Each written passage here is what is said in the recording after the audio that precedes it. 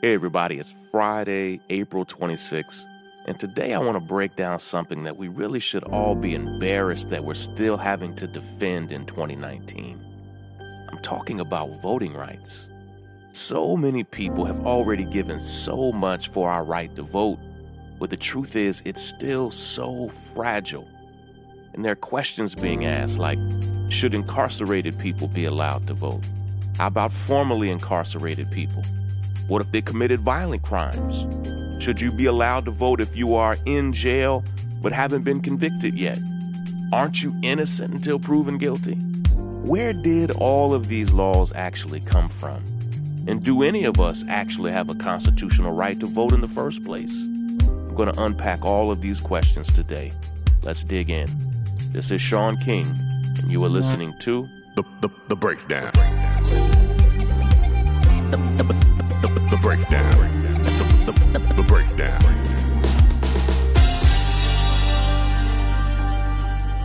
I think what I'm about to say is going to shock you. It shocked me, to be honest. We don't actually have the constitutional right to vote. We don't. The Constitution, it gives us a lot of rights, but the right to vote is not one of them. Now, this isn't me being crafty with my words. Not a single constitutional amendment was ever authored that guarantees American citizens the right to vote. In fact, according to our Constitution, our federal right to own a gun is stronger than our federal right to vote. And I think we all fundamentally misunderstood this. I know I did. We just don't have a constitutional right to vote.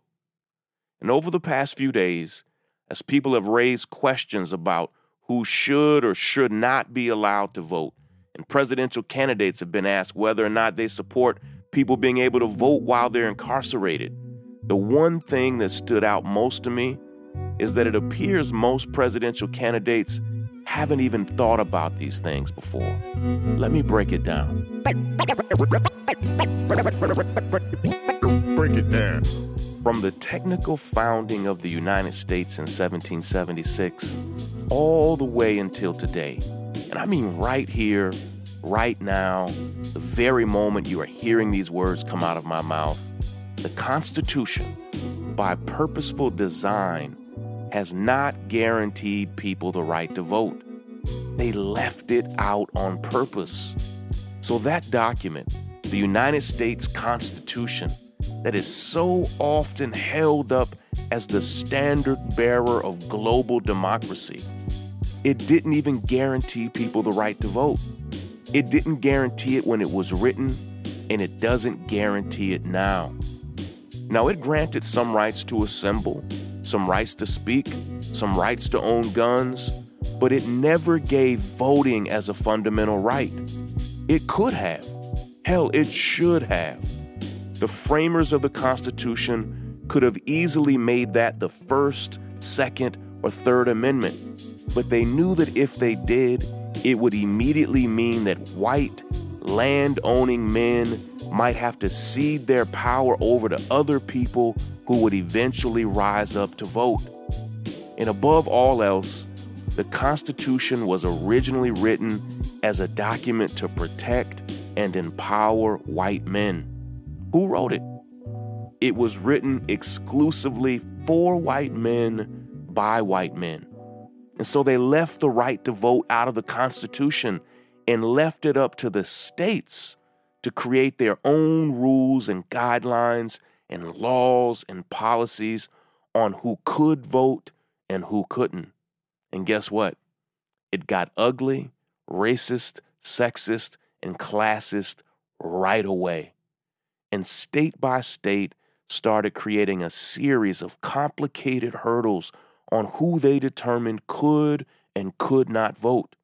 It was pretty much anything goes. Cities, counties, and states, they all started making up types of wild restrictions on who could vote and who couldn't vote, and it was all legal.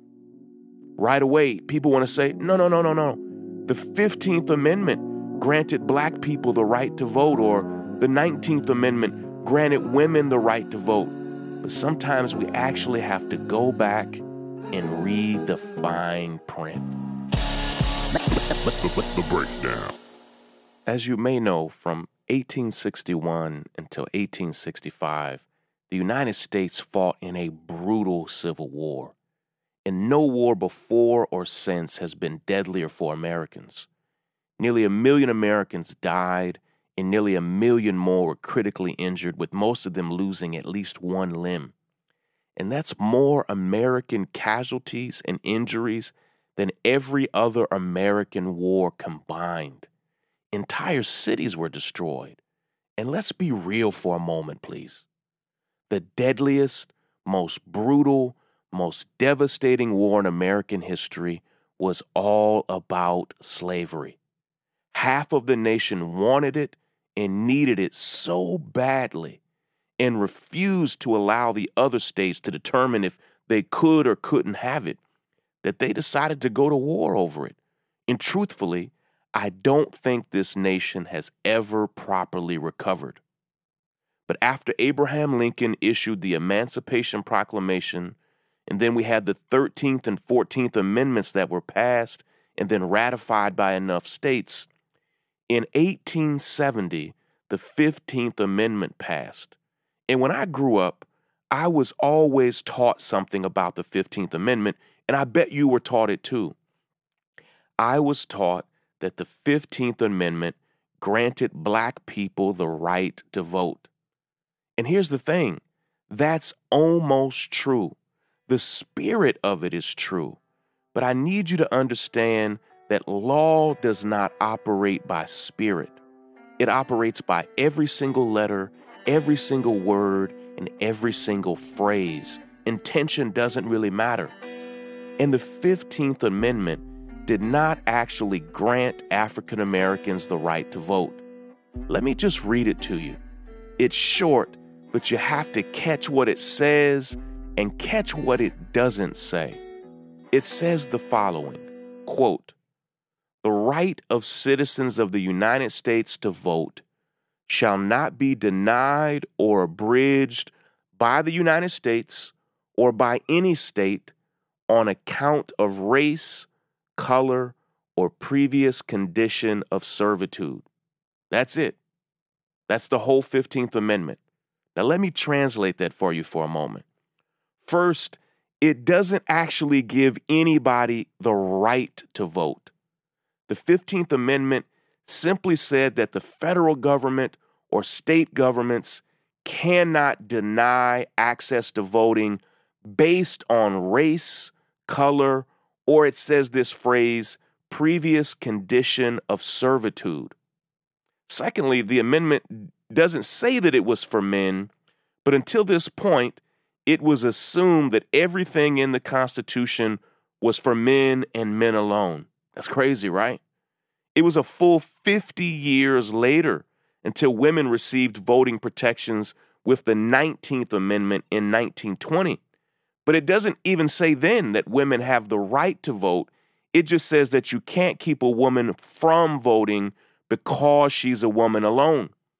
So in 1870, when the 15th Amendment passed, it didn't say if you are black, you have the right to vote. Now, that would have been beautiful if it said some type of statement like that all people have the right to vote. It doesn't say that. And that's still not true. It never said that. Not in 1870, not in 1920, and not in 2019. It just said that the government was no longer allowed to tell you that you couldn't vote because you are black or that you can only vote if you are white. Are you following me? Because when this was written in 1870 and when the 15th Amendment became a part of the Constitution, that became the single most important turning point on when we really start to see voting rights get abused. Let me break it down. The breakdown. In 1870, after it was made illegal to tell black people that they couldn't vote just because they were black, cities, counties, and states began making up not dozens, but at first hundreds, then thousands of stipulations on who could and couldn't vote. And since they couldn't technically say that it was about blackness, they coded it and disguised it however they could. That's when we started seeing what we call poll taxes, where black people would show up to vote and you'd have to do things like guess the number of bubbles in a bar of soap, or the number of marbles in a jar, or recite the entire Constitution without error. You'd have to literally do those things in order to be able to vote.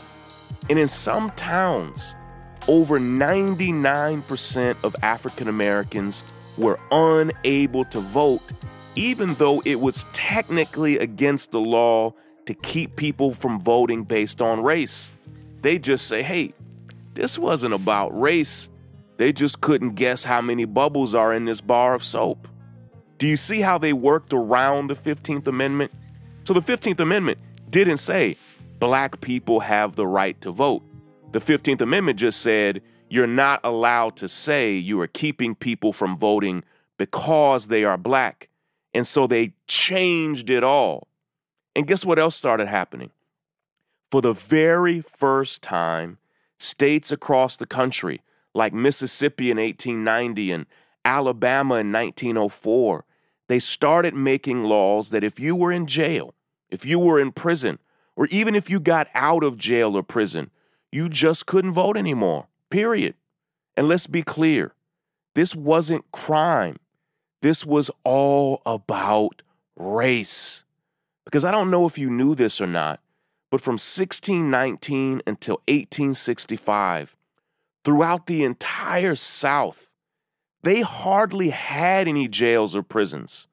And the ones they had were almost exclusively for white people. And I mean by that, for over 200 years, jails and prisons in the United States were nearly 100% white. And for those 200 years, they weren't worried about letting white people with felonies vote. But when slavery ended, jails in the South went from being almost exclusively white to almost exclusively black in a single generation. And states quickly picked up on this reality, and they started putting hundreds of new restrictions on what people who were convicted of crimes could or could not do in society. And guess what?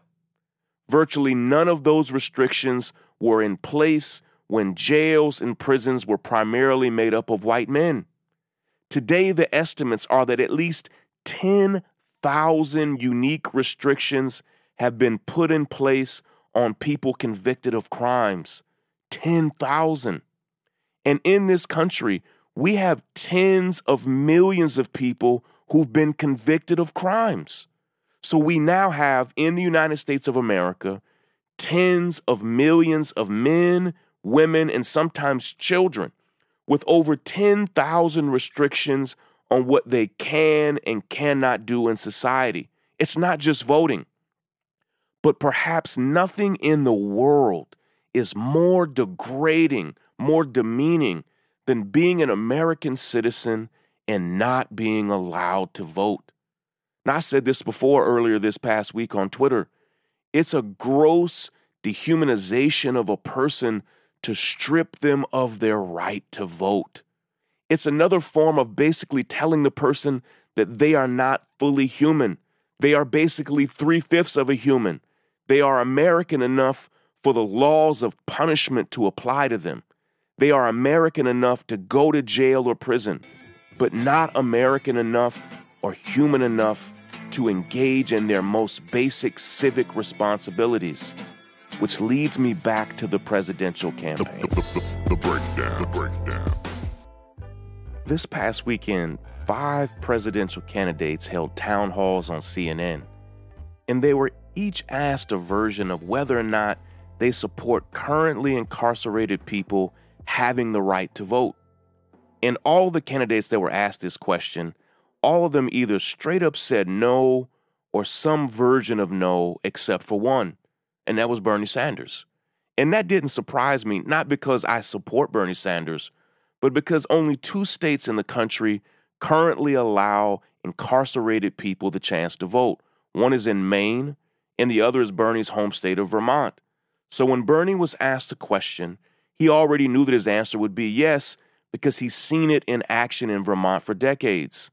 But the question, in my opinion, was framed in a loaded fashion. The question was framed as, would you give the Boston Marathon bomber the right to vote? And to some people's surprise, Bernie still said yes, because for him, the punishment was serving the time in prison, not being denied your most basic human dignities. And it actually opened Pandora's box, because before we knew it, Lindsey Graham, the Republican senator from South Carolina, was weaponizing the question and saying that Bernie Sanders wanted Dylann Roof, the white supremacist from South Carolina who murdered 9 people at a church in Charleston, that Bernie wanted Dylann Roof to have the right to vote. But see, that's the weird thing about having actual beliefs.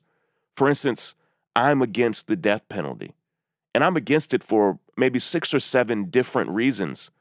But one of the main 2 are that it's primarily used against black people and people of color.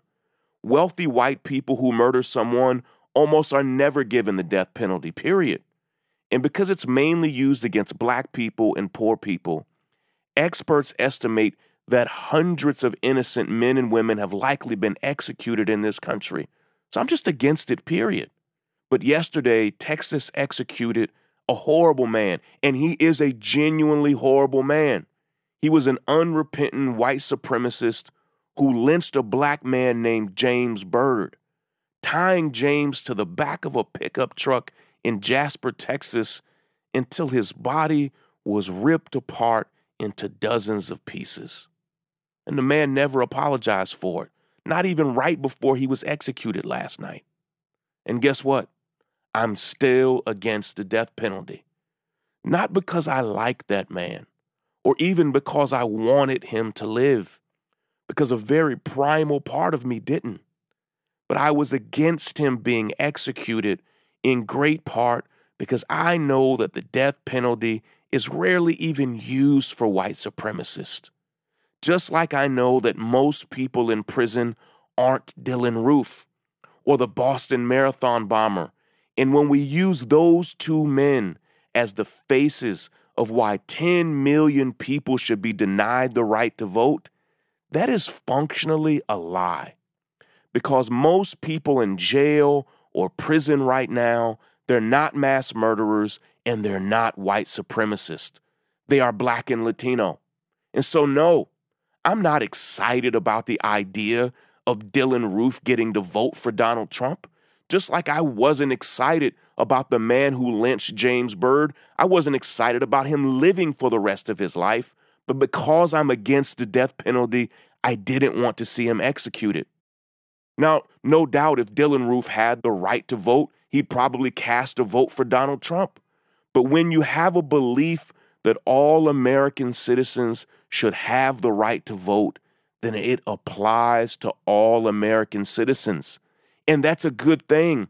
It protects us from being able to use these laws against people that we love or hate, like or don't like. And that's just my belief. Because right now, millions of American citizens are being held in jail. And over the course of every single year, over 10 million American citizens are jailed. Now, many of them are in jail right now, and they haven't even been convicted of a crime. They're simply there just because they can't afford bail. And in 46 states right now, even if you haven't been convicted of a crime, but you are in jail after you've been arrested, you can't vote. And to me, that's just plain wrong. If you are actually innocent until proven guilty in this country, it's outrageous that you would be denied the right to vote before being found guilty. And I could go down the long list of people who can't vote right now. But think about it like this. The current law basically states that if you are caught smoking weed, you can't vote. But if you smoke weed and you aren't caught, voting is just fine. And what we know is that only one factor separates who's caught and who isn't when it comes to things like weed in America, and it's race. Smoking weed has always been functionally legal for white people in America for decades. Studies show that white people and African Americans smoke weed at the exact same rate, but that African Americans are 800% more likely to be arrested and jailed for it. Do you see where I'm going with this? Listen, I've got to run, but before I do, I've got one simple action step for you, all right? Action, action, action, steps, take action, action, steps. Today, your action step is a little bit of homework. So I have some homework for you. Now, some of you are actually students, and so hello to all the students who are listening. And we also have teachers and professors across the country, so hello to you. And I'm sorry to put some more homework on your desk, but today's homework is super basic. I want you to be more informed and educated on this topic. And I believe that we would benefit so much from having a new constitutional amendment that just gave everybody the right to vote. And it's shocking, as I started this episode, it's shocking that the Constitution actually does not give any of us the right to vote. It protects some ways that you can't be discriminated against, but none of us actually have a constitutional right to vote. And so today, for an action step, I have a little bit of homework. I just want you to go to a website and start doing some reading on your own, all right? The website is this. It's righttovoteamendment.com. Now, right is RIGHT, 2TO, voteamendment.com. That's righttovoteamendment.com. And just click around and start to see and understand that there's some people thinking through this issue in a very thoughtful way to just say, how can we be better? Because the truth is, right now, all over the country, states are continuing to abuse the laws and abuse their power to restrict voting rights and to suppress voting rights and to suppress the vote altogether. And when we see it, it almost always affects voters of color. So for your homework, for action steps, go to righttovoteamendment.com, start clicking around, and even go beyond that and start looking at some resources yourself, all right? Take care, everybody. The breakdown. Thank you all for making it all the way through this episode of The Breakdown. Now, if you haven't already subscribed to our podcast, we'll be right back here every single weekday, breaking down important news stories and issues. And we'd love for you to subscribe on your favorite podcast apps like iTunes or Spotify. Also, please share this podcast with your friends and family. Our next big goal is to get to 100,000 subscribers, and we just won't get there without you. Have you left a review yet? Now, on Apple Podcasts, we have now over 4,000 five-star reviews, but we still want to hear from you, so please leave your best review when you get some time. Of course, thank you to the nearly 30,000 founding members of the North Star whose generosity even makes this podcast possible. We love and appreciate each of you so very much. Now, if you love this podcast and you want to support our work, or you want to see the show notes and transcripts for each episode, we'd love it if you'd consider becoming a founding member of our community at thenorthstar.com. There we not only have all of our podcasts, but we have hundreds of original articles and stories and commentaries from some of the leading scholars and thinkers in the world. Lastly, a shout out to our podcasting director and senior producer, Willis, for his hard work on this and every episode. Take care, everybody.